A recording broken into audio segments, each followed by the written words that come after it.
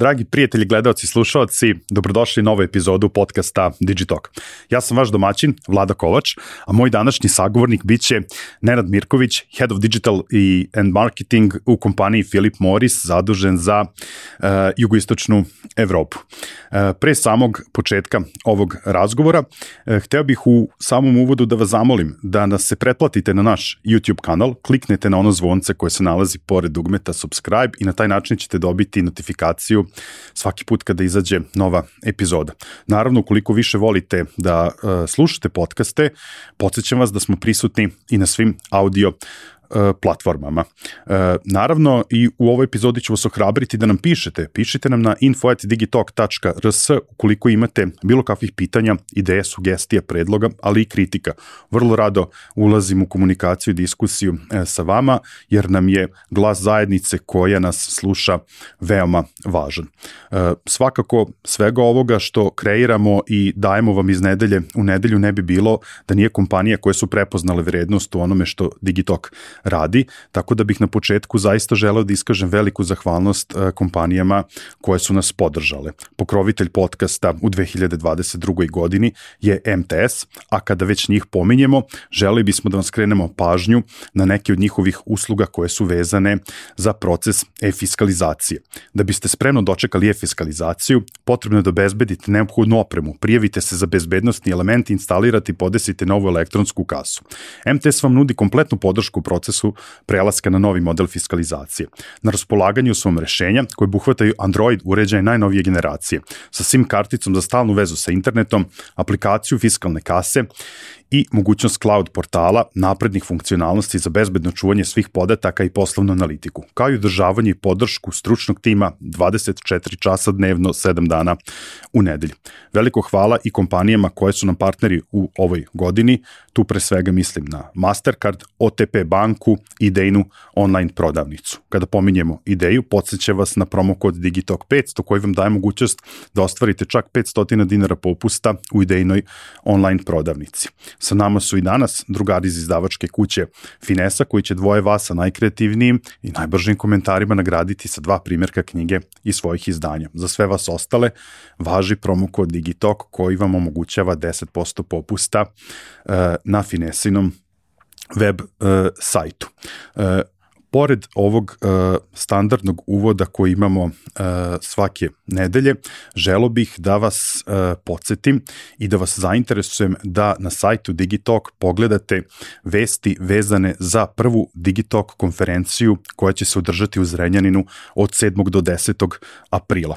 To je veliki korak za nas i nadamo se da ćemo okupiti veliku zajednicu posle duže vremena i nastaviti veliku tradiciju konferencija u Zrenjaninu. 7. i 8. aprila nas tamo očekuju e-commerce days, znači deo događaja posvećen temi elektronske trgovine, a 8., 9. i 10. april su rezervisani za ono što pamtite kao najbolje konferencije u Srbiji sa akcentom na networking. Čekirajte naš sajt i prijavite se na prvu veliku Digitalk konferenciju. A sada ćemo preći na današnji razgovor i našeg dragog gosta Nenada. Ćao Nenade, dobro mi došao. Ćao Vlado, bolje te našao. Ti i ja prilično vremena dogovaramo ovo tvoje gostovanje, ali evo kao što smo i pre nego što su se kamera i snimač uključili rekli, ja i moj drugar, a tvoj kolega Miloš smo bili onako prilično uporni da te dovedemo ovde, da razgovaramo. A zašto je to tako? To ćeš nam u suštini ti ispričati pričam o tvojom backgroundu. Ja ću dati samo kratak jedan uvod da te predstavim našim pratiocima. Tvoja zvanična titula je da si ti direktor ili head of digital and marketing u kompaniji Philip Morris zadužen za jugoistočnu Evropu. Je li tako? Tako je. Sad, sama po sebi titula deluje zvučno, velika je kompanija u pitanju, ali ja ću ispričati bukvalno ono što sam malo pre i tebi pre početka rekao. kao što sam rekao, moj drugar Miloš, tvoj kolega, mi je samo u jednom našem drugarskom razgovoru rekao, dobili smo novog direktora, na upoznavanju, prezentaciju upoznavanja nam je održao prezentaciju i kaže, svi smo na kraju imali širom otvorena usta i kao prosto čovek nas je oduvao, moraš da ga upoznaš. I onda smo ti ja popili tu čuvenu kafu gde si ti meni ispričao tvoj background i onda sam ja zaista posle tog razgovora zaista sam bio svestan da imam čoveka koji, ako uzmemo u kontekst to naše tržište, kako funkcioniše marketinško digital tržište u Srbiji, imaš posve jedinstven način i razmišljanja, verujem i rada, i to ćeš podeliti danas sa nama u razgovoru, a dve su stvari pre svega uticale da ti danas radiš to što radiš i da imaš taj svoj neki jedinstven način razmišljanja. Ti imaš bogatu sportsku karijeru, potekao si iz sportske, verujem da te sportske i da kažem navike koje si stekao i dan danas ih imaš i taj sport te odveo u Ameriku gde si stekao obrazovanje iz oblasti marketinga i advertisinga. Marketing je nastao u Americi i američka škola marketinga je zaista nešto posebno, a posle toga si sticao iskustvo u kompaniji koja predstavlja možda najveći brend, jedan od najvećih brendova današnjice. Tako da ja verujem da su te dve stvari zaista uticale na to da ti danas ovde na ovom tržištu radiš neke zaista fenomenalne stvari i da ćeš podeliti, mislim, i sam predlog naslova ove epizode stubovi gradnje brenda 21. veka, tačni 4 stuba gradnje, to je neko tvoje viđenje ove tematike, su meni zaista odmah stavile do znanja da ćemo imati jedan posve interesantan razgovor. Ali dosta sam ja uvodio u celu tu priču. Ajde, molim te, za početak nam samo reci ko je Nenad Mirković i kako je, da kažem, tekla cela ta tvoja karijera. Prvo, hvala ti na ovako lepoj najavi. Probat ću da ne razočaram našim razgovorom. Pa ko je Nenad Mirković? Rođen u Beogradu, tačnije na Novom Beogradu, što volim ponosno da istaknem, pošto i sam znaš da je rivalitet Starog i Novog Beograda dosta prisutan. Pa da, lepo, mislim, kao što si rekao, ceo život sam u sportu, u košarci, od da kažem, rane mladosti, taj neki moj košarkaški put me je posle Partizana vodio u Ameriku na studije, gde sam studirao na univerzitetu u Wisconsin. Naravno, prva pasija u tom trenutku u mom životu je i dalje bila košarka, ono što se kaže, živao sam je 24/7, ali kroz te studije, negde otprilike na polovini mog školovanja, kad otprilike treba da se već negde opredeljuješ za fokus, šta je to što želiš stvarno da završiš, odnosno da dobiješ diplomu. U tom nekom momentu sam počeo da se interesujem za marketing, možda čak i silom prilika, ali znaš kako kažu, ništa se ne dešava slučajno. Imao sam tog nekog prvog profesora iz oblasti marketinga i jako zanimljivog, bio jako dobar animator, jako dobro je prenosio to neko svoje znanje, iskustvo na jedan vrlo interaktivni način i ja sam se negde zakačio za marketing i počela je ta neka moja pasija pored sporta, pored košarke da bude marketing. I završio sam studije sa diplomom u marketingu. Onda sam se opet vratio u Evropu da i dalje, da kažem, to je taj neki ič koji sam imao za košarku, negde ga, što se kaže, podmirim. To sam i uradio i onda sam posle tih par nekih godina košarke opet se vratio u Ameriku, u San Francisco i krenuo svoju karijeru u advertisingu. San Francisco je jako specifična sredina, znaš i sam, deo Silikonske doline, ne ove beogradske, nego one prave. I tu sam negde, otprilike, kako sam ulazio u materiju marketinga, počeo sam sve više da dobijem exposure ka digitalu i naravno, opet kažem si, ta Silikonska dolina je negde, tu si na izvoru informacija, na izvoru tih nekih novih trendova, možda zanimljiva jedna činjenica, stvar, kako god.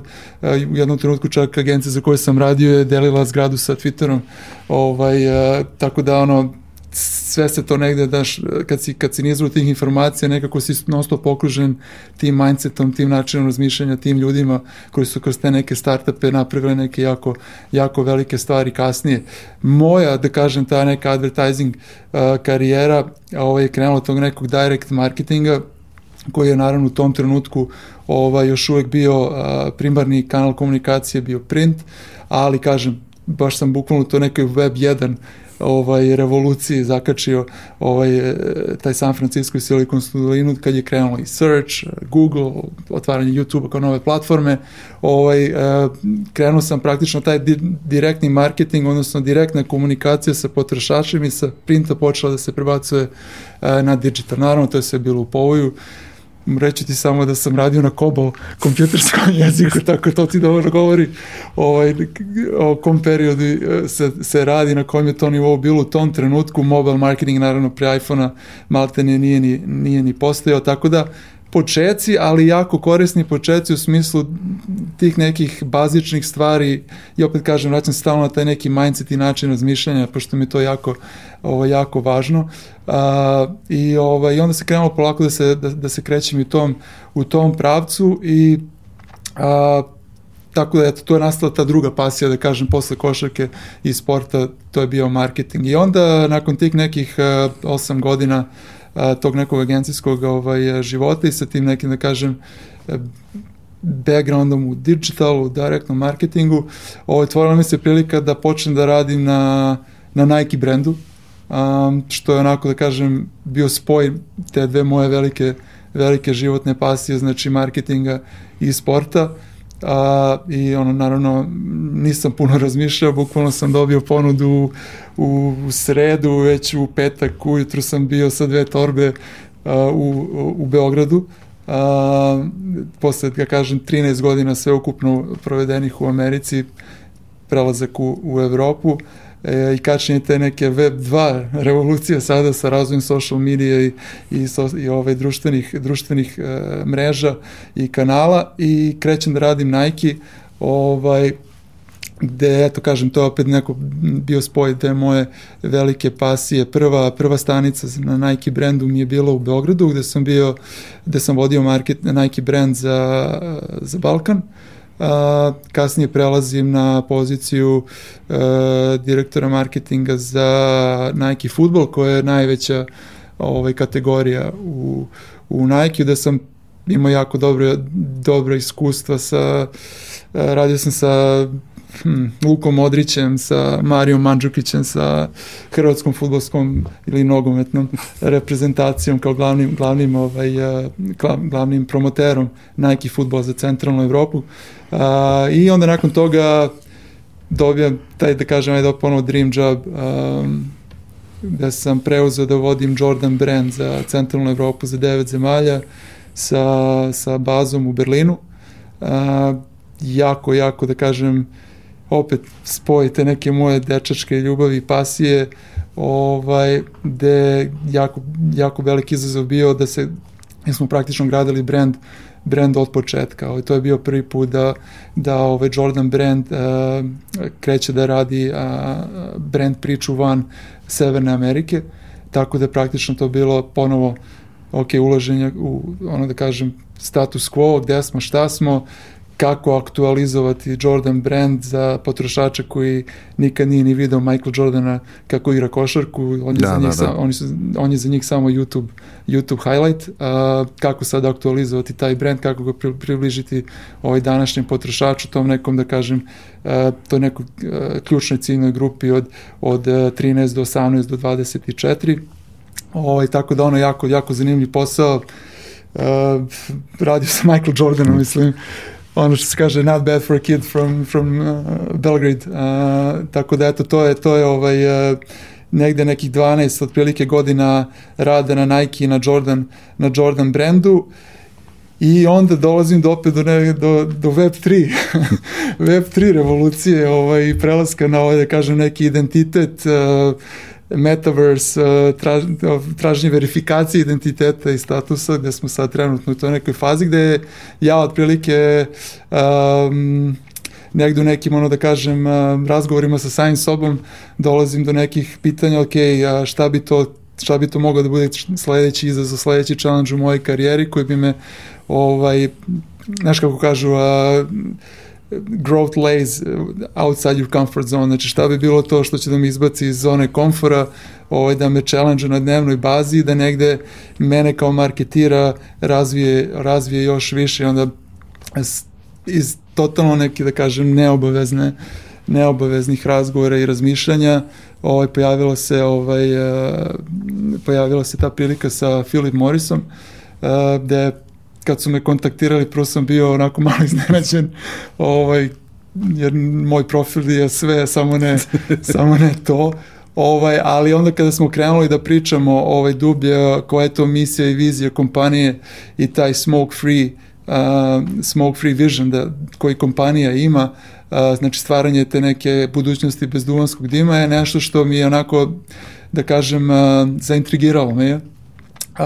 I ta neka težina, taj neki purpose, mislim da ćemo i pričati o tome, znači taj neki, da kažem, why, zašto radiš to što radiš, koji mi je bio onako baš istaknuto jak iza te, da kažem, statementa create smoke free world ili smoke free vision of the company, me je privukao i odlučio sam da se isprobam i u tome. Znači, prelazim iz Sporting Goods i advertising agenciju, nešto što se zove FMCG, gde sve brzo, gde se sve pomena brzo, sve se dešava u real time-u.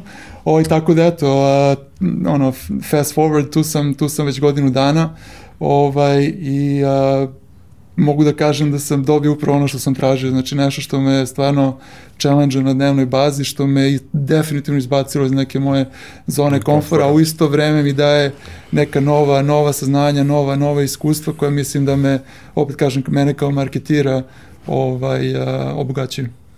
Sad pre nego što krenemo da razrađujemo temu današnjeg razgovora, moram samo malo digresiju na nešto što si malo pre rekao. Mislim, prvo ti kad si rekao, radio sam sa Michael Jordanom, ja sam jutros, kad sam pripremao dokument za danas za ispred sebe i ušao na tvoj profil i onda sam po prvi put sam vidio sliku gde sediš bukvalno pored Jordana.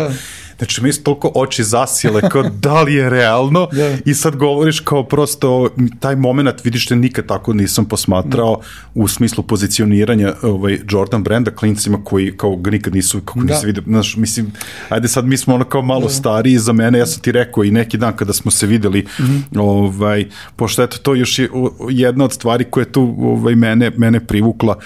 Ja sam neko kome je Nike možda kao savršen primjer brenda, kako komunicira vizualno sa svojim korisnicima. Mislim, onda kad je došla Jordan trenerka tamo negde 96. ne znam, mislim, iz Rejna sam trčao za Beograd da kupim to, to je za mene bilo kao i sad kažem da postoje ti klinci koji Jordana nisu videli, sad je to zaista treba biti, mislim, marketinški izazov, Jeste izazov, ali je jako lep izazov, da tako kažem, zato što taj neki heritage, taj neki ceo taj storytelling oko samog brenda i Michael Jordana kao sportiste, kao košarkaša, kao možda ono što se kaže arguably diskutabilno najvećeg sportiste svih vremena. Lepota je u tome što toliko je, da kažem, bogat taj njegov personalni portfolio i toliko ima različitih uglova priče iz kojih možeš da kreiraš powerful storytelling, znači da kroz kreiranje nekog emotivnog huka, da je izazovan, težak bio posao, ali jako zanimljiv i jako rewarding. Jako je, pošto, ajde možda da uđemo malo više detalja, prvo imao sam priliku da igram protiv Michaela dok sam bio na koledžu, silom prilika u Chicagu, tako da taj trenutak, mislim, i kroz karijeru svoju i kroz druženje sa dosta prijatelja koji su igrali u NBA, stvarno sam imao priliku da upoznam dosta tih, da kažem, NBA zvezda, ali nikad nisam doživao taj neki osjećaj koji sam imao kada sam se našao na terenu sa njim. ali definitivno, zašto pričam, definitivno totalno drugačiji experience kada on ulazi u boardroom, znači na poslovni sastanak. Podjednako impactful, izvinjam se kako ne, mislim, ljudi su već čuli da si 20 godina prosto u inostranstvu, tako da. Ali podjednako impactful, ali na totalno drugi način. I njegova involviranost u sam brand i u sam biznis je bukvalno na istom nivou kao što je bila u njegovoj sportskoj karijeri. I to je verovatno nešto što ga je, da kažem, izdiglo iznad konkurencije i načinilo tim sportistom, odnosno nivoom sportista koji on svakako jeste. Znači ista pasija, ista energija se prenosi na poslovni deo. Tako da taj problem koji si ti jako lepo opisao i te neke tvoje reakcije, meni dok si mi to pričao mi upravo prolazio kroz glavu, pomenuo si mi da voziš decu na treninge, tako da mi je prošlo kroz glavu, ok, kako bi Vladina deca reagovala sad na Jordana ili kad bi praktično pokušali njih da targetiramo sa nekim storytellingom. Odgovor je taj, znači da se taj, da kažem, aktualizacija brenda uradi kroz njegov mindset. Znači, taj Michael Jordan's mindset koji je njega načinio time što je bio kao sportista, a i prenosi se sada i stvarno je tako, jer sam imao priliku da se i lično uverim, prenosi taj isti mindset i na biznis, na poslovni svet. Tako da je praktično to je bio taj catch otprilike kako aktualizovati priču i kako zaintrigirati Gen Z ili millennials ili te, da kažem, mlađe generacije. Znači kroz taj neki Jordan mindset i kroz naravno današnje sportiste koji prate taj njegov mindset, jer lista sportista koji imaju priliku da promovišu Jordan brand je jako uska i jako kratka, short list, znači jako je kratka, i svaki sportista koji promoviše Jordan brand mora da bude lično signed off by MJ. Tako da jako se vodi računa od tog mindseta, da oni stvarno reprezentuju taj Michael Jordan mindset, da bi onda te nove generacije kroz praćenje svojih današnjih idola uspela da prepoznaju taj mindset i da naravno se zakače za celu tu priču. Tako da eto, to je neki, da kažem, secret sauce za Jordan brand. Ne znam da li da odmah na početku ovo da ti kažem, da ne bude da sam te uplašio, ali sad sa ovom pričam, znači, mislim, ovo ne može da bude sad da ostanemo na jednoj epizodi, vidim, ovde mora svašta da ima materijala da se priča, ali ne, ovo mi je, mislim, prosto kao klincu koji je odrastao uz NBA i Jordana i celu tu kao Bulls ekipu koja je harala tih godina u NBA-u, stvarno mi je ovo sad kao, mislim, znači, kao... sviđa ti se The Last Dance, pretpostavljam. Mada bilo je tu dosta intriga kako i šta, kojih iz kog bila kolega koji nisu bili baš... Sad daći ti jedan insight da je prodaj, znači pričamo o COVID periodu, kada su praktično svi brendovi padali u prodaji i pokušavali negdje da se pronađu u online-u i da što pre kao prebace i komunikaciju i commerce na e-com. Jordan brand je u tom periodu, znači vreme pre za vreme i nakon The Last Dance-a prodaja je skočila za neki 45 do 55% na globalnom nivou.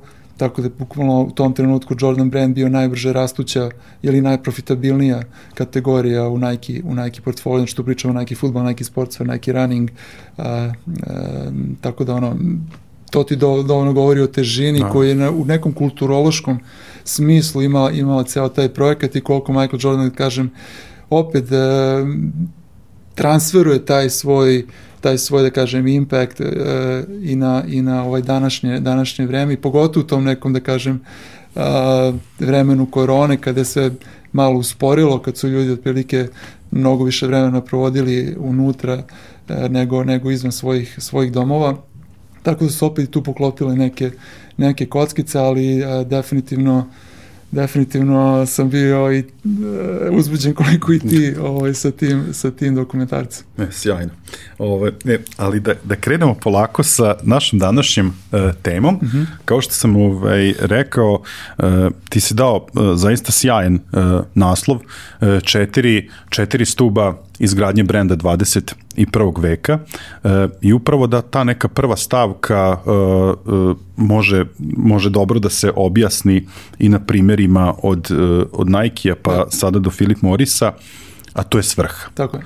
U kontekstu toga da brendovi danas moraju da imaju ispred sebe daleko širu sliku od tog nekog poslovnog rezultata koji se očekuje, a ti si meni pričao o tome u smislu od Nike-a koji je stavio sebi za zadatak da sport pretvori u neku svakodnevnu naviku, pa upravo do ovoga što si rekao za Philip Morris upravo to. Tako je. Pa mislim da ne zvuči pretencijozno sada sam ja postio četiri pilara, ali kroz svoje iskustvo, rad, istraživanje, kako god želimo da ga nazovemo, to su otprilike neke stvari koje onako da kažem se ističu, koji god industriju da pogledamo, koji god da kažem top brand da pogledamo, to su negdje da kažem te neke 4 stvari, a prvo je upravo to što si najavao svrha ili purpose, i taj neki purposeful marketing ili marketing sa svrhom. Definitivno ako pogledamo, kažem opet te neke brendove globalne, za jako puno brendova sad kad bi razgovarali, bilo bi jako lako da se detektuje šta oni rade, kako oni rade, znači koji je njihov proizvod, na koji način oni taj proizvod donose do svojih potrošača, ali kad bi postavili pitanje zašto rade to što rade, mislim da bi se ta lista jako brzo suzila.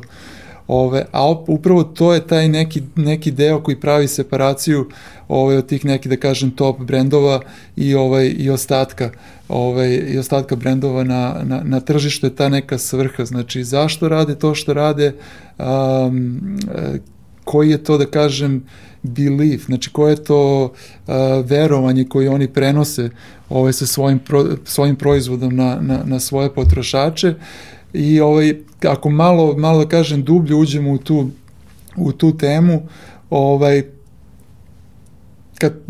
kad ne gledamo portfolio nekog brenda, znači to je sad otprilike neki product, service, experience, to su neko da kažem 3 neke stvari o kojima svi pričaju, na koje se fokusiraju, ali opet ja uvek na to dodajem da mi prodajemo produkt, da mi prodajemo service i experience, ali ono što najuspešniji brendovi rade, oni uspevaju da prenesu tu veru u smislu da oni praktično prodaju ili plasiraju svojim potrošačima bolju verziju njih samih.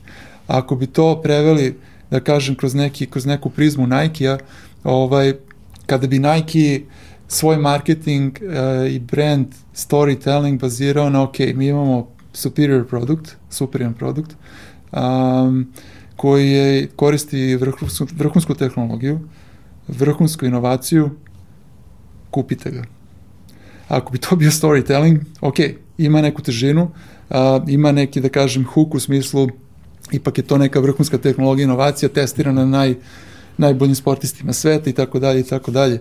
Ali ako bi to ubacili sada pa bi rekli, kupite našu patiku za trčanje, koja je vrhunska tehnologija, vrhunska inovacija, ali koristeći te patike postati bolja verzija samog sebe, jer će svaki dan ići da trčite i da se bavite sportom i onda to još završimo sa just do it. To ima neku totalno drugu dimenziju, totalno drugi, da kažem, hook ka potrošačima. A opet, znači, dodaje taj, da kažem, svrhu, purpose, why, znači zašto Nike radi to što radi. To što si pomenuo, make sports a daily habit, znači to je neka interna, da kažem, vizija kompanije, ali taj just do it je consumer facing, znači to je nešto što te tera, je vjerojatno jedan od, da kažem, najprepoznatljivijih slogana 20. veka, ali koji dodaje taj svrhu i purpose iza svega što oni rade. Ono što je jako bitno opet kad bi još više da kažem zagrebali u tu temu, broj kompanija koje imaju definisani why, ali kojim je taj why konzistentan na svim touch pointima, na 360 approachu, ta lista kompanija bi se još više smanjila. Tako da to je onaj efekt otprilike talk the talk and walk the walk. Znači da taj neki purpose, taj neki neka poruka, emotional hook koju brand plasira svojim potrošačima mora da bude konzistentan u svim touch pointima i da stvarno bude autentičan. I onda dolazimo, kažem, do te neke simbioze, te stvari, znači what i how sa tim why. I brandovi koji su uspeli da povežu sve tri stvari, koje su one stalno in sync, što se kaže, to su brandovi koji uspevaju da prodru do svojih potrošača i da uspostave tu, da kažem, 1 na 1 emotivnu konekciju. Sad, u kontekstu toga što si sada objasnio, znači da ljudi ne kupuju nešto u smislu šta vi proizvodite, nego zašto to, tako odnosno i kada uspete da stavite u ravnotežu šta vi radite, kako radite i zašto to radite, onda ste vi na nekoj, da kažem, istoj liniji sa svojim kupcima, konzumentima. Kako bi ti dao definiciju brenda danas? Da, to čuveno pitanje i mislim kad bi pričao sa 10 ljudi iz struke da bi ti vjerojatno dali 10 različitih odgovora. Ja negdje uvek volim da se vezujem za primere i opet ću se vratiti na Nike. Mislim da možda je najjednostavniji primjer kada bi usporedili Nike sa nekim drugim brendom, Hyatt hoteli. Ja, malo pre mi je pamet taj prepoznatljiv brend, prepoznatljiv brend. Kada bi Nike napravio hotel, ja sam siguran da bi većina ljudi mogla da ti kaže, ok, taj hotel bi izgledao ovako, taj experience u tom hotelu bi izgledao ovako, look and feel bi bio takav. Kada bi Hyatt napravio patiku za trčanje, sumnjam da bi bila ista reakcija, da bi ljudi uspeli da definišu kako bi ta patika izgledala, koja bi bila funkcionalnost te patike, boja, dizajn i tako dalje. Tako da, eto, po meni to možda i najlakši način da se opiše brend. Znači, to je, da kažem, to je neko očekivanje koje ljudi imaju kada se ti pojaviš u sobi. Kada ti uđeš u taj neki njihov svet, taj neki njihov, da kažem, mikrosvet, možemo i tako da ga nazovemo. Znači, koje su očekivanje koje taj konzument ima ka tvom brendu, koje ti moraš da deliveruješ. I sad opet kažem, ako se, vraćam se ponovo na Wire, stvarno negde vidim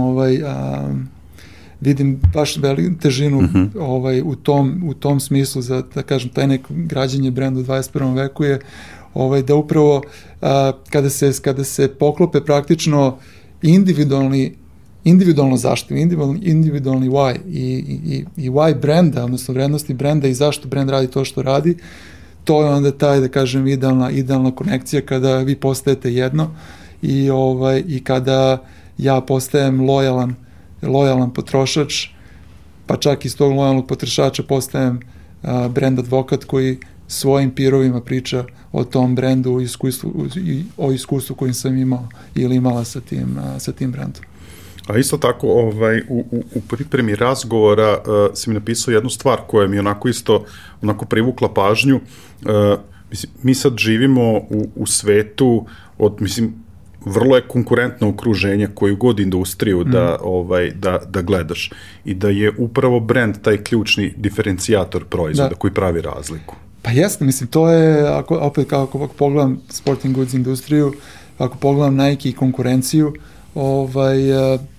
Nike je neki 10-15% skuplji od svoje konkurencije.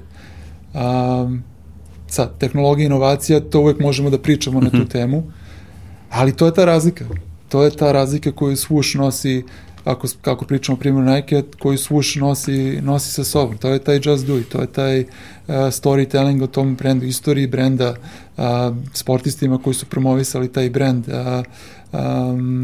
istorijska uloga, kulturološka uloga koju taj brend imao od tih nekih 70-ih na ovamo, tako da to je taj separator, to je ta razlika, ali ja opet kažem, po meni se vraća opet na taj why, znači taj brand ne može da napravi tu separaciju ako mu taj why nije jako izražen i ako ne prenosi to na svoje potrošače, koja je svrha iza svega toga što oni rade. I napomenuo si na početku što je isto jako zanimljivo, te neke business KPIs i taj neki mindset, gde se, naravno imaju te neki poslovni, komercijalni ciljevi i targeti, naravno da to nikad ne smemo zanemariti, jer jednostavno to je pokretač cele priče, ali ja uvijek pričam sa svojim kolegama kad negde imam problem da im iskomuniciram ovo, ja ih uvijek pitam, ok, ti kad se probudiš ujutru, tvoje deca te pitaju, tata, s čime se ti baviš ili šta ćeš danas da radiš, ti mu nećeš reći jurim KPI, share of market, taj i taj, nego ćeš mu reći kreiram budućnost bez duvanskog dima ili kreiram taj, pravim sport, daily habit, tako da to je neki odgovor koji, da tako kažem, povezuje celu tu priču i daje neku težinu. Opet se vraćam na taj purpose, na tu svrhu. Vidiš, ovo mi je sjajno sad što si rekao. Mislim, kako možeš nešto da pojednostaviš, znaš, kao šta bi rekao deci, šta radiš, Pa da, to su, mislim, to je neki moment kad otprilike i shvatiš, da, mislim, jeste komercijalni deo bitan, kao opet kažem da se ne ponavljam, ali to je to nešto što te tera, mislim, ako prenesem na svoj neki lični primer, znaš, to je opet neki bio pokretač i meni, inicijalno neka kapisla da promenim industriju, da opet kažem, da izađem iz neke komfort zone, jer sam prepoznao neku svrhu u tome što moja današnja kompanija radi i negde sam prepoznao da ja mogu da doprinesem toj svrsi na nekom dnevnom nivou i to je neki pokretač na dnevnoj bazi, kad ustanem ujutru, šta radim, zašto idem na posao, zašto dajem toliko sebe, toliko energije u to što radim, upravo se vraća na tu svrhu.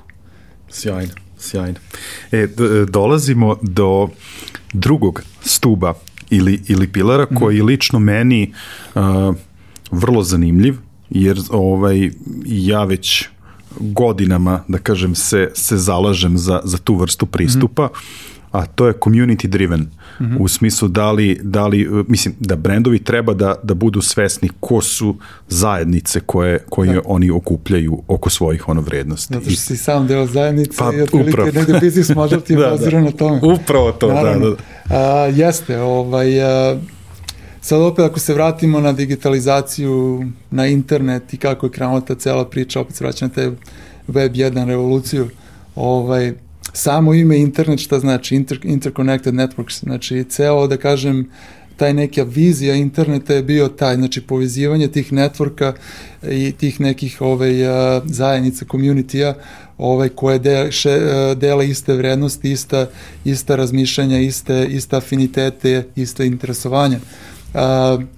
Ono gde ja primećujem da dosta brendova negde zaluta na tom putu je da se mnogo više oslanjaju na demografiju nego na sociografiju.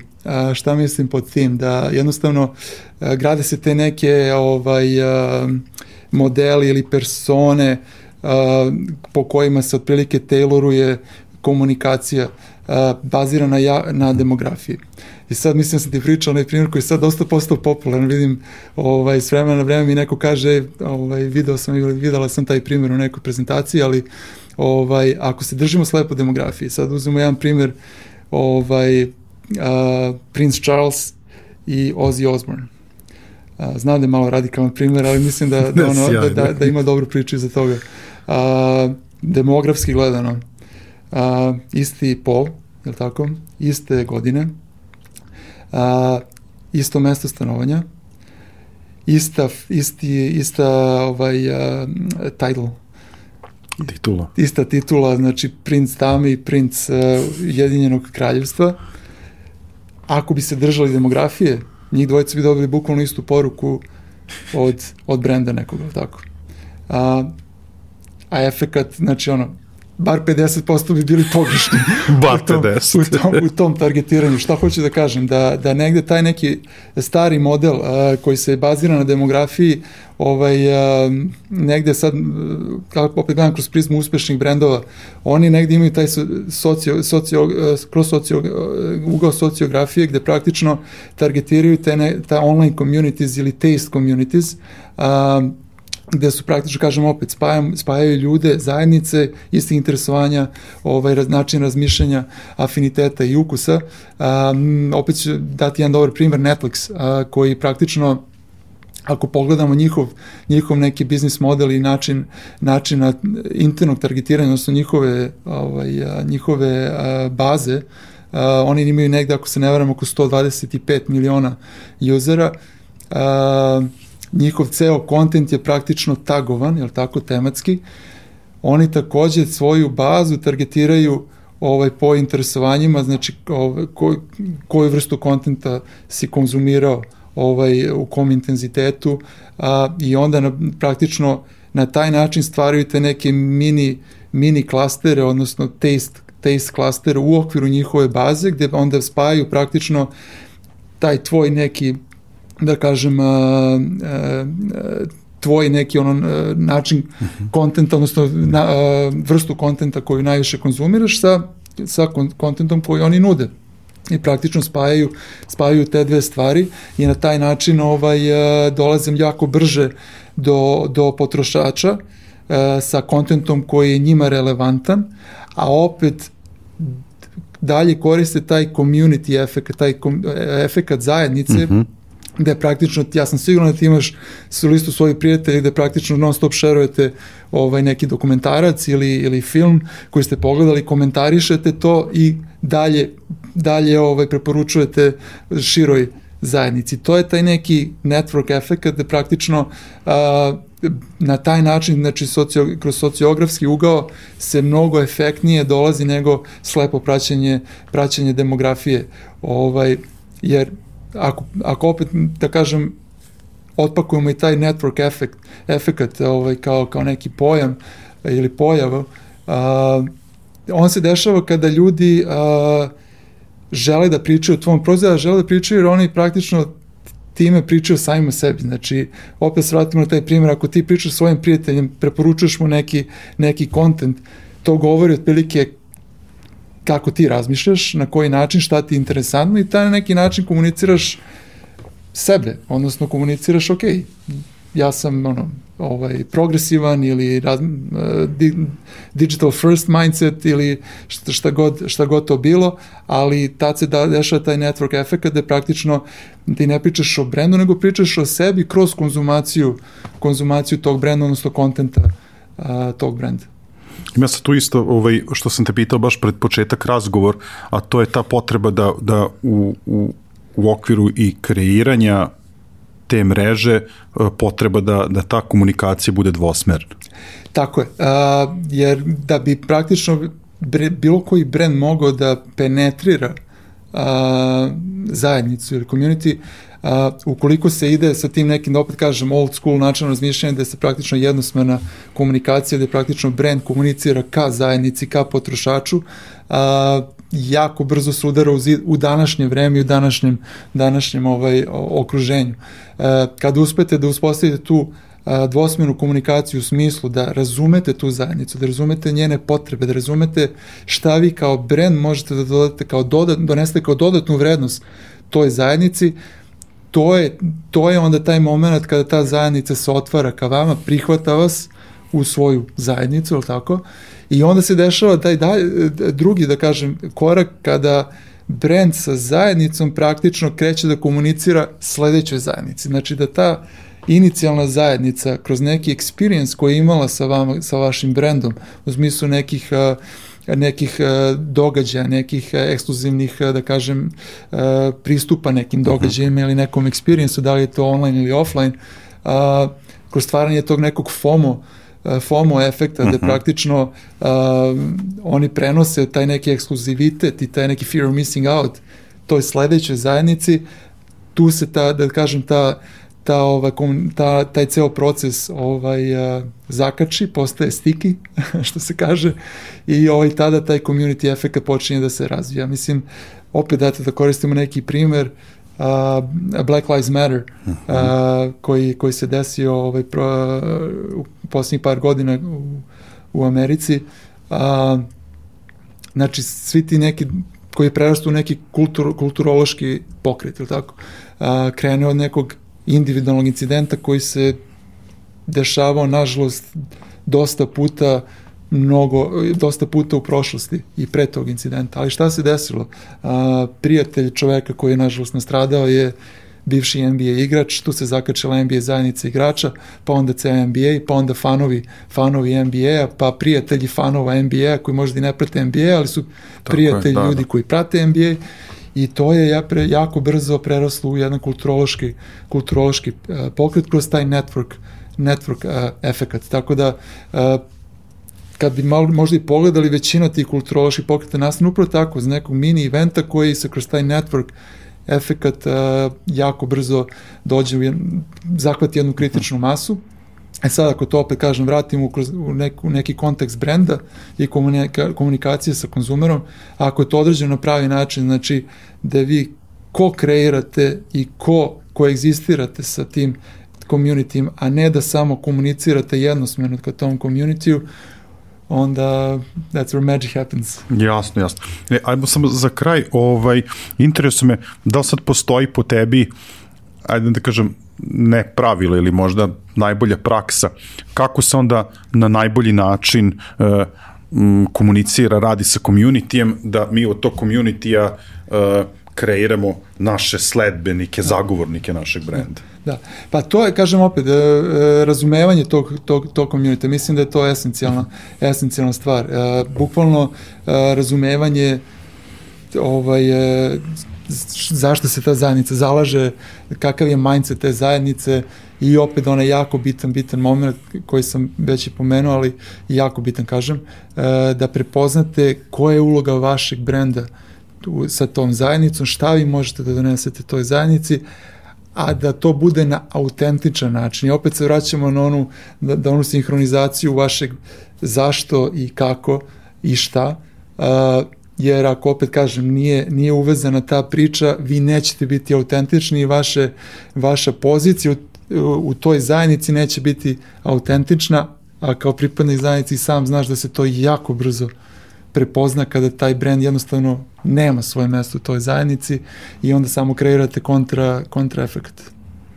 I ne samo kontraefekt, nego ja sad mislim živimo u doba cancel kulture, tako da može mnogo gore toga da se desi. Pa, cancel kultura, i opet kažem, u vreme kada je sve transparentno i kada komentarisali smo ti javi ranije iskustva nekih domaćih brendova gde jednostavno ako taj community management nije određen na pravi način i nije određen na autentičan način, taj kontraefekt zna da bude jako bolan i u finansijskom i u vjerojatno još više sa strane brenda, gde nešto što ste gradili, da kažem, godinama preko noći se uruši, a onda kao što sam znaš da nešto sagradiš ponovo ti treba možda i duplo više vremena nego što ti inicijalno trebalo kada si prvi put gradio neki brend.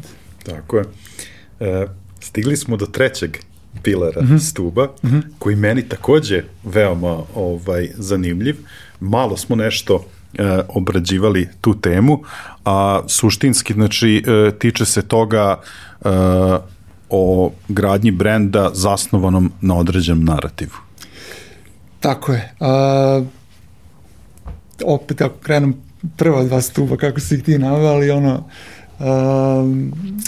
ne bi toliko striktno se držao te kvalifikacije, ali da, mora ako da kažem i taj purpose deo je kako treba i taj community je određen kako treba, to mora da bude praćeno sa narativom. znači da vi praktično možete da iskomunicirate toj zajednici tu vašu svrhu i vaš proizvod. Ako to stavimo u kontekst današnjeg nekog environmenta gde vi imate nekih 7-8 sekundi attention spana, da doprete do vaših potencijalnih potrošača, to dovoljno govori o tome koliko morate da budete precizni u toj komunikaciji i opet kažem da deliverujete ono što je toj ciljnoj grupi potrebno u tom trenutku i čime vi kao brand dodajete value tom potrošaču ili grupi potrošača. Ima taj da kažem škola razmišljanja permission marketing ili marketing sa dozvolom koji je meni dosta zanimljiv, gde praktično se pravi separacija između, da kažem, interruption marketinga i permission marketinga. Znači da je praktično interruption marketing je ono što većina, opet kažem, brendova radi i greši, gde praktično vi penetrirate taj mikrosvet potrošača, gde on nije spreman da čuje vašu poruku u tom datom trenutku, nego gleda Zvezdu, Evroligu u tom trenutku, da vi praktično bez dozvole ulazite u taj njegov mikrosvet. I naravno da onda, ako ste imali tih nekih potencijalnih 7-8 sekundi, da na taj način prilaska, verovatno se taj prozor, da kažem, window of opportunity se još više smanjuje, tako da su šanse da se vaša poruka zakači minimalno, tako. Taj marketing sa dozvom, permission marketing se dešava onog trenutka kada je taj potencijalni konzumer ili potrošač spreman i daje vam dozvolu da vi uđete u njegov mikrosvet i da iskomunicirate svoju poruku. I to je onda taj neki trenutak kad se ulazi u ciklus od nekoga ko je potpuni stranac, u nekoga ko je prijatelj, pa od prijatelja ulazi u vašeg potrošača, pa iz potrošača lojalnog potrošača i onda da kažem imperativa, to je taj neki brand advokat vašeg brenda, gde opet se vraćamo na onaj community efekat, gde on postaje taj koji kroz word of mouth širi priču o vašem brendu i o vašoj svrsi i o svemu onome što smo pričali na početku razgovora. Tako da to je, da kažem, taj neki efekat gde praktično toj komunikaciji, da kažem, prostor za grešku je jako mali, a to je opet taj još jedan separator koji odvaja brendove jedno od drugih i uspešnosti. Super mi kako si mi objasnio koliko je važan taj word of mouth u smislu kao kako ćemo da dođemo do novih potrošača, pa kao tako što će nam naši potrošači dovesti neke nove potrošače. Pa to je onako, da kažem, san svakog marketira. Jer taj word of mouth je praktično i najpotentniji način komunikacije u marketingu, po meni. Tu sad dolazimo u tu priču akvizicije i retentiona. Po svim nekim analizama vama je duplo do 3 puta više vas košta da zadržite vašeg potrošača nego da ga dovedete. Tako da taj retention moment je jako bitan, kako zadržati vašeg potrošača i kako od njega napraviti, da kažem, tog nekog lojalnog potrošača i onda tog nekog advokata vašeg brenda. Tako da taj, da kažem, retention, odnosno održavanje vaše baze, vaših potrošača je jako bitan moment gde word of mouth, znači kako nastaje word of mouth, opet kažem, ljudi ne pričaju toliko o vašem brendu koliko o sebi samima i sad ako to stavimo u kontekst Web3 revolucije, gde sad sve se svodi na identitet i kako vi dokazujete ili pokazujete svoj identitet i sad ako to prevedemo u kontekst blockchaina, gde će to sve biti, da kažem, crno na belu digitalizovanom formatu, gde ste vi vlasnik određenog aseta ili nekog NFT-a ili šta god to bilo. Ja uvek stavljam u neku prizmu kad pokušam da opet brže objasnim taj neki i blockchain i NFTs i metaverse. Kad pričate o zvezdi koja je osvojila kup šampiona u Bariju tamo neke 91. godine, tu je možda bilo nekih 10.000 navijača Zvezde, ali ja sam sigurno upoznao do 50.000 ljudi koji su rekli da su bili tamo. Mislim, koja je poenta? Sada kada sa blockchainom i sa Web3 novom, da kažem, revolucijom, vi ćete imati digital proof da ste vi vlasnik nekog digitalnog aseta ili NFT-a ili čega se... Zašto to pričam? Zato što vi na taj način pričate o sebi, potvrđujete taj svoj neki identitet u smislu, ovo sam ja, ovo su moje interesovanja, ovo je moj purchase power i to otprilike sad opet da stavim kroz neki kontekst svakodnevni, kad upoznaš nekog novoga danas, pogledat ćeš verovatno LinkedIn, oko neki da kažem poslovni kontekst ili neka kanal društvenih mreža.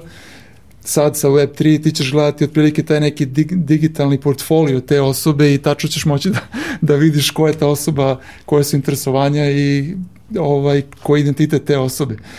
To se pričam zašto? Zato što i taj word mouth se kreira na taj način, da ljudi praktično pričaju o sebi na taj način. Znači on ili ona na taj način praktično kaže, hej, ja sam prepoznao, na primjer, progresivnost ovog brenda, prepoznao sam svrhu ovog brenda i svrha ovog brenda se poklapa sa mojom ličnom svrhom i ja zato pričam o sebi kao konzumentu tog brenda svojim pirovima i na taj način kreiram taj word of mouth koji opet kreira community network efekat i širi priču o vašem brendu. Tako da word of mouth, retention, to je stvarno nešto što je da kažem must ili što stvarno treba da bude fokus svakog brenda u 21. veku, upravo održavanje te zajednice potrošača koja onda donosi novu zajednicu i nove zajednice u tu, da kažem, taj vašu bazu potrošača.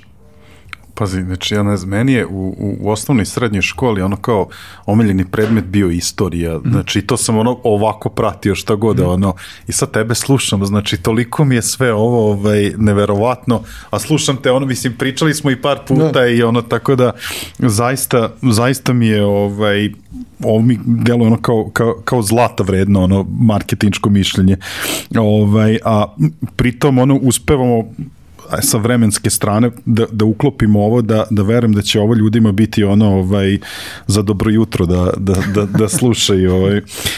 Četvrti stub je opet, a sad taman si se nadovezao jer si počeo već da pominješ i Web 3.0 i Metaverse i tako dalje. Znači, tu si se negde faktički naslonio na ovaj četvrti stub, a to je tehnologija, odnosno digital tech enabled brandovi. Znači, kako i da li koriste tehnologiju, kako bi se povezali sa communityjem, sa svojim korisnicima. Mislim da kako i da li više nije pitanje da to, mislim, toliko, da kažem, must have, jer opet, ako se vratimo na ove prve tri celine koje smo pričali, opet bez ove četvrte ni one ne mogu da funkcionišu. Znači, ako imate svrhu i ako imate community oko te svrhe i ako imate narativ da ispričate tu svrhu tom community-u, ako niste digitalizovani i nemate tu infrastrukturu da tehnički izvedete tu komunikaciju i deliverujete taj narativ vašem konzumeru i zajednici, opet se vraćamo na početak i opet to nije ta, da kažem, potpuna priča. Tako da, da, sad smo, već sam, mislim, negdje pomenuo to, Web3 revolucija, znači, krenuli smo od searcha pa na društvene mreže i sad smo na toj nekoj industriji, revoluciji identiteta, social currency-a. Mislim da social currency je jako bitna stavka i opet se vraćam na word of mouth, jer praktično sve ovo što smo pričali, znači to nekog digitalnog identiteta i ko ste vi otprilike, koji je vaš identitet koji želite da predstavite, naravno, je vezan za taj social currency, jer to je ono što praktično vi dobijate u zamenu za to, znači tu neku potvrdu da vi imate taj neki određeni status u društvu. Tako da, naravno da onda neki, da kažem, Holy Grail te neke, da kažem, digitalne komunikacije, otprilike kako deliverovati, odnosno kako uspostaviti tu komunikaciju između vas kao brenda i konzumera 1 na 1, ali dodati skalu na to.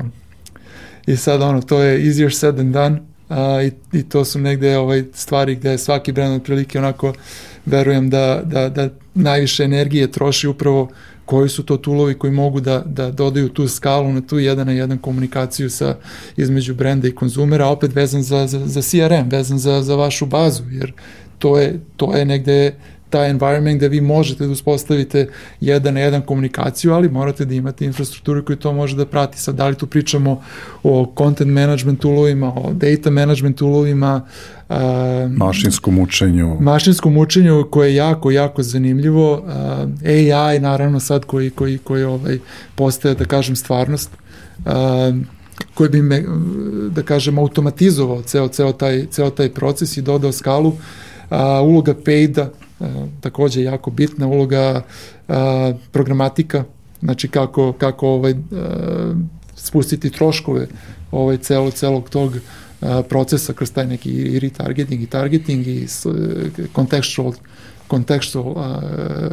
targeting, tako da to su sve neki, da kažem, toolovi koji su tu negde na raspolaganju. Sad opet sa neki da kažem novi momenti su i ti oko GDPR-a i šta će od tih toolova biti na raspolaganju kroz taj neku zaštitu podataka, data privacy, tako da tu se sad negde otprilike nameću dve neke škole mišljenja, jedna koja je totalno onako, da kažem, razmišlja na način da će kroz GDPR i kroz tu neki striktni način kontrole podataka koji mogu da se koriste, škola razmišljanja koja misli da će to totalno otići u nekom pravcu gde će biti svedeno na minimum, i onda to naravno opet stvara veći pritisak na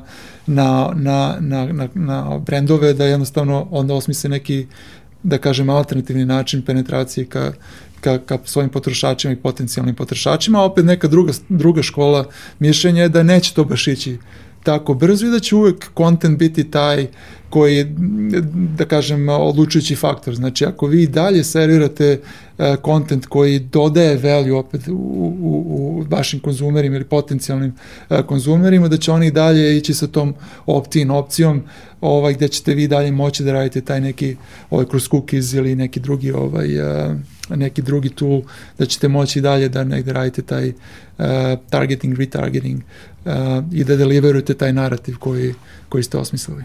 Sad, izvini, ali ovde bih te samo zamolio, imali smo kao veliki broj primjera, ali pošto sad pričamo o tehnologiji, pa si mi sam rekao na primjeru Apple-a da je Tim Cook uveren da prosto da ovo neće biti problem, jer su uvereni u svoj sadržaj. Da, onako, zaključio sam neki podcast ili mislim da je Bloomberg intervju bio nešto tog tipa, da je onako dosta opušteno odgovorio na to pitanje i toliko sam uveren, što me ne iznenađuje uopšte od kompanije i brenda kao što je Apple, da oni jednostavno veruju u svoj content, oni veruju da to što će oni deliverovati kroz te toolove jednostavno dodaje vrednost njihovim potencijalnim ili trenutnim potrošačima i da jednostavno nema nekakvu da kažem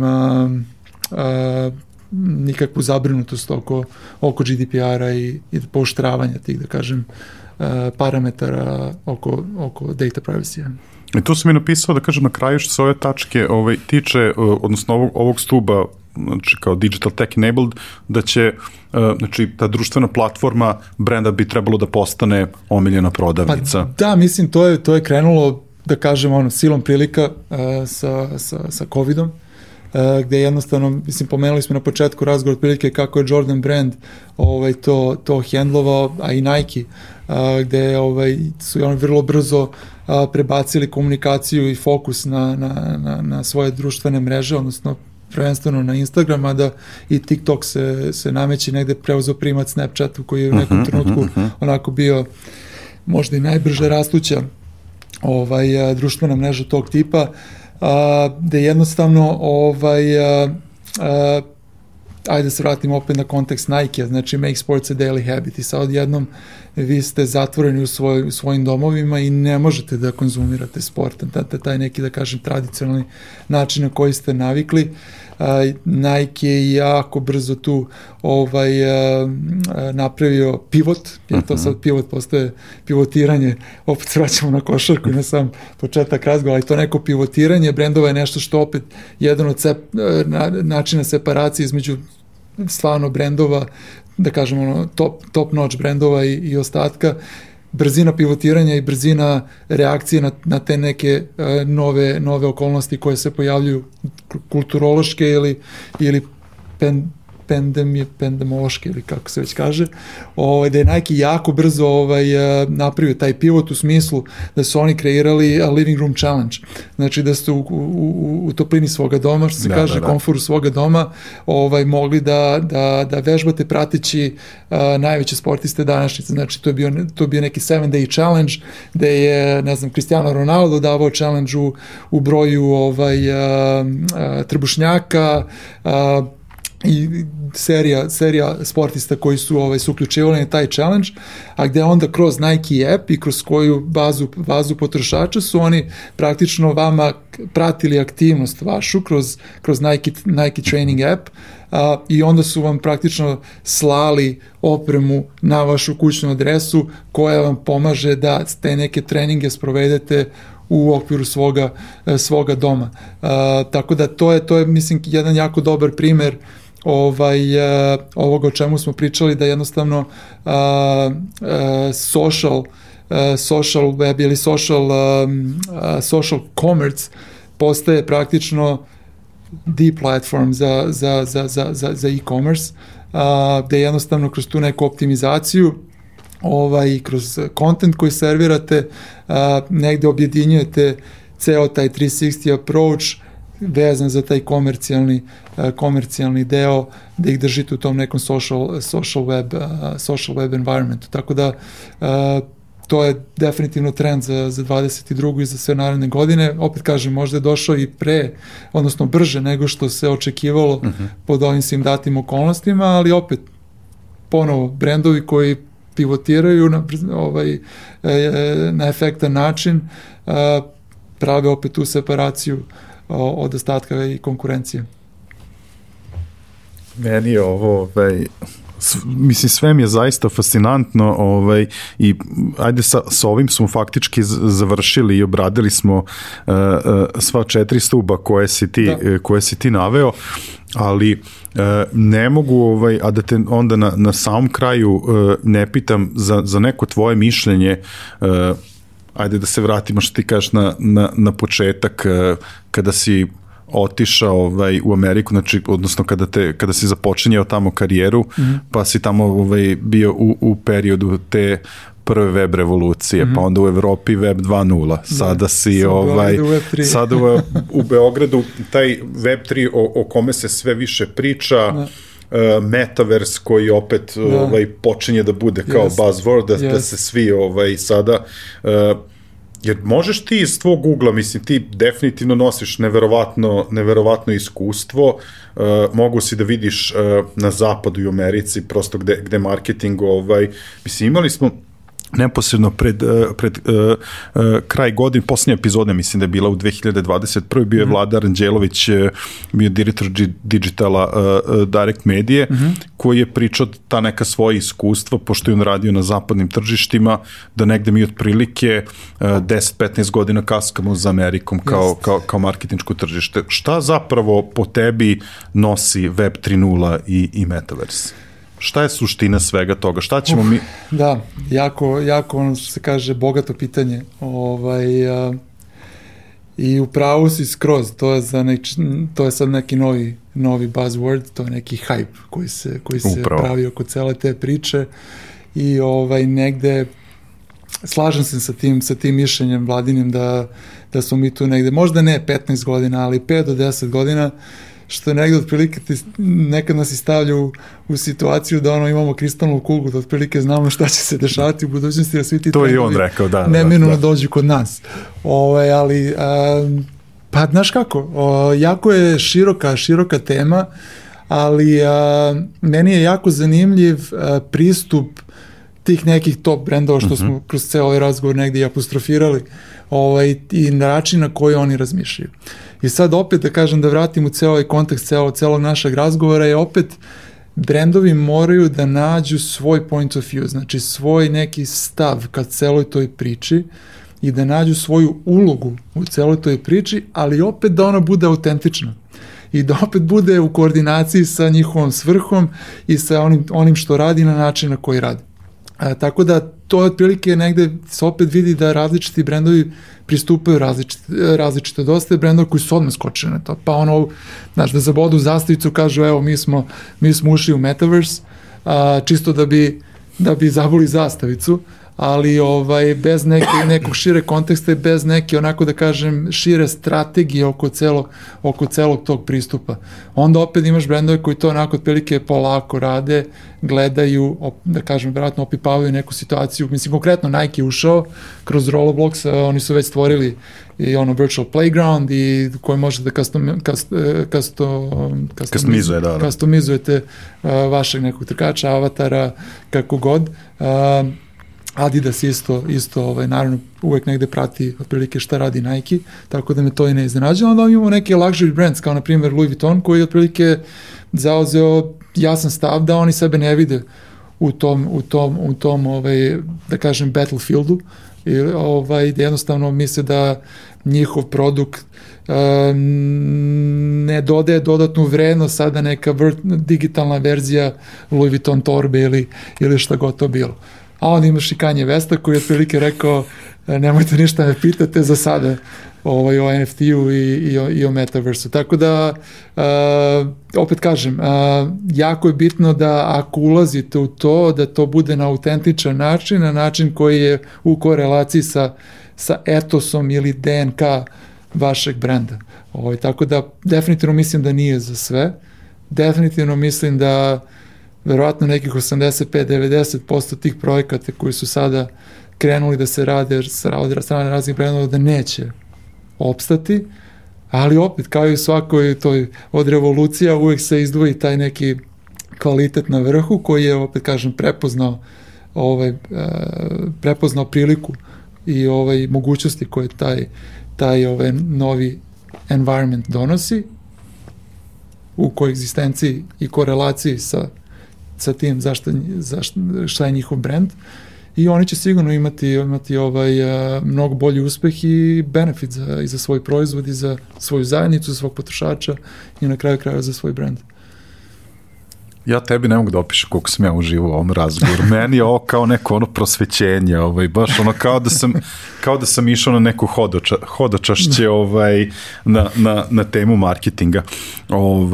Ja moram tebe da te pohvalim da si ti u celoj ovoj našoj komunikaciji dostavio meni gomilu nekih tvojih predloga i za čitanje, za slušanje, za gledanje na webu, i sve ćemo to dati našim pratiocima. Jedna napomena samo za vas koji nas gledate ili slušate, sve preporuke naših sagovornika dostupne su u opisu epizode na našem sajtu ili u newsletteru koji šaljemo jutro nakon emitovanja epizode. Znači, to su te dve lokacije, tako da čisto da znate, ukoliko mi je sve ovo zanimljivo, gde možete naći preporuke naših sagovornika. Imam samo jedno poslednje pitanje za tebe za danas, jer kažem, obzirom na celu tvoju karijeru, na vrednosti kojima se vodiš u životu i poslu, volio bi ako bi mogao da uputiš poruku pre svega mladima, ima jako puno onih koji su negde na početku svojih profesionalnih karijera, da uputiš neki savjet ili poruku, a opet obzirom da smo se bavili jednom vrlo, da kažem, ozbiljnom tematikom kada su u pitanju brendovi, možda čak neka i poruka za kolege tvoje koji su na sličnim pozicijama u drugim brendovima. Dobro, malo sam te zatekao, da? Ne sam me zatekao, nego opet jako bogato pitanje, koje može da se onako, da kažem, da podanim u dva dela. Slobodno, da. Znači, jedan deo za neke, da kažem, nove generacije koje tek dolaze i koje se traže da to kažem, mislim, jako je sad teško praviti podvod, znači da li je to marketinška industrija, da li je to advertising, da li je to, mislim da i Maja, negde smo pričali pre razgovora, pomenula, jako su se te neke granice izbrisale i između ATL-a, BTL-a, mislim, nema više tako jasnih granica, tako da za taj, da kažem, taj deo tvoje zajednice, mislim da je savjet jako jednostavan, ali nije i lak u smislu usavršavanja i rad na samom sebi. To je nešto što sam primetio otprilike tim nekim vraćanjima u Beograd iz inostranstva, pogotovo iz Amerike, da taj neki mindset kod naših ljudi, da otprilike kad se ispuni ta neka društvena norma, znači završio sam fakultet, dobio sam diplomu i kao dobio sam posao i to je to. Mislim, u Americi taj deo mi se jako sviđa, taj njihov način razmišljanja u smislu da oni diplomu gledaju samo na način da si ti spreman da apsorbuješ znanje, odnosno i taj neki proces učenja. A da tek od tog trenutka kada ti završiš školu, dobiješ diplomu, u stvari kreće tvoje razvijanje i tvoj neki napredak i tvoj neki, da kažem, usavršavanje. Tako da savjet za te, da kažem, neke mlađe generacije je bukvalno to, usavršavanje, rad na sebi, jako pozitivna stvar celo ove, da kažem, i web 1, 2, 3, kako god, revolucija je upravo dostupnost podataka, dostupnost informacija. Treba samo biti otprilike uporan, treba biti istrajan na tom nekom putu da ne zvuči pretenciozno, ali da postanete najbolja verzija samog sebe. Mislim, znam da je to onako već malo izlizana floskula, ali stvarno ima neku težinu, jer jednostavno samo kroz to neko usavršavanje i konstantni napredak možete da kažem i pomerite te neke granice, barijere koje ćete sigurno sretati na svom profesionalnom putu. A za drugi deo tvoje zajednice, mislim da je jako bitno i deljenje znanja i iskustava. Da to nije uvijek slučaj. Da jednostavno nekad ljudi otprilike onako drže ta neka iskustva za sebe ili za neki uži krug kolega, prijatelja ili šta god. Mislim da je to neko deljenje upravo da pomaganje, prenošenje znanja na tu sledeću generaciju je jako takođe bitan segment, zato ovo što ti radiš jako bitno i jako vredno i jedan od glavnih razloga zašto sam i pristao da pored ubeđivanja Miloša i tebe, ali jedan od glavnih razloga što sam pristao da odredimo razgovor je upravo to da negde, mislim, ti si postavio kao neka 4, da kažem, pilara, ali to je neko moje mišljenje, bazirano na mom iskustvu, na nekom mom putu. Da li je to nekom zanimljivo, nadam se da jeste, bar neki deo toga da će im pomoći da možda čuju drugačiji način razmišljanja ili da neki svoj način razmišljanja reevaluiraju, modifikuju, ali je jako bitno da se širi iskustvo sa što širim auditorijom, pogotovo, kažem, sa tim segmentom odnosno zajednice koji su na nekom možda početku svojih karijera, tako da savjet za ovu, da kažem, stariju grupu, ni tako nazovem, je upravo to, da ne budu sebični, da dele svoje znanje i svoje iskustvo, jer jedino tako kao zajednica, kao community možemo da svi zajedno da napredujemo. Neizmjerno sam ti zahvalan na vremenu, na strpljenju što si me trpeo, što sam bio toliko uporan, ali duboko sam uveren da će ovo o čemu smo danas pričali onako duboko odjeknuti u zajednici i zaista sad tek posle da kažem ovog razgovora da kažem nije mi žao što sam te toliko maltretirao i morat ću definitivno Miloša da vodim na ručak zato što mi je skrenuo pažnju na tebe. Mislim, prosto zaista sad kao poznanstvo sa tobom smatram dragocenim, a moram da ti priznam, u glavi mi se vrti još tako par nekih pitanja koje moram ti postavim kada se ugase snimač i kamere, tako da... Možemo, kažem, drago mi je što smo da se ne ponavljamo, ali stvarno mi je drago što smo imali priliku da pričamo i da, kažem, podelimo neki način razmišljanja i iskustva. Mislim da stvarno duboko verujem da je to jako bitno da bi svi mogli da idemo napred zajedno. Hvala ti još jednom. Hvala te i Vlada. Dragi prijatelji, gledalci, slušalci, duboko verujem da ste i vi uživali u ovom razgovoru sa Nenadom. Ukoliko želite da budete obavešteni o ovako fenomenalnim ljudima, sagovornicima i temama, ja vam preporučam da se pretplatite na naš YouTube kanal, kliknete na ono zvonce koje se nalazi pored dugmeta subscribe i na taj način dobijete notifikaciju kad izađe svaka nova epizoda. Ukoliko pak više volite da slušate, ja vas samo podsjećam da smo prisutni na svim audio platformama. Kao što sam rekao, Nenad nam je ostavio veliki broj izvora nekih informacija i preporuka, tako da preporučujem da posećujete naš website digitalk.rs ili da se pretplatite na naš newsletter koji stiže jutro nakon što izađe nova epizoda. Još jedan razlog da posetite naš website jeste informacija da od 7. do 10. aprila planiramo i organizujemo prvu veliku Digitalk konferenciju u Zrenjaninu. Bacite pogled tamo, pa se nadamo da ćemo se družiti. Svi smo, verujem, željni velikih druženja, networkinga i predavanja poput ovog uživo. Na samom kraju, naravno, moram da zahvalim kompanijama koje su prepoznale vrednost u onome što radimo i da im kažem jedno veliko hvala.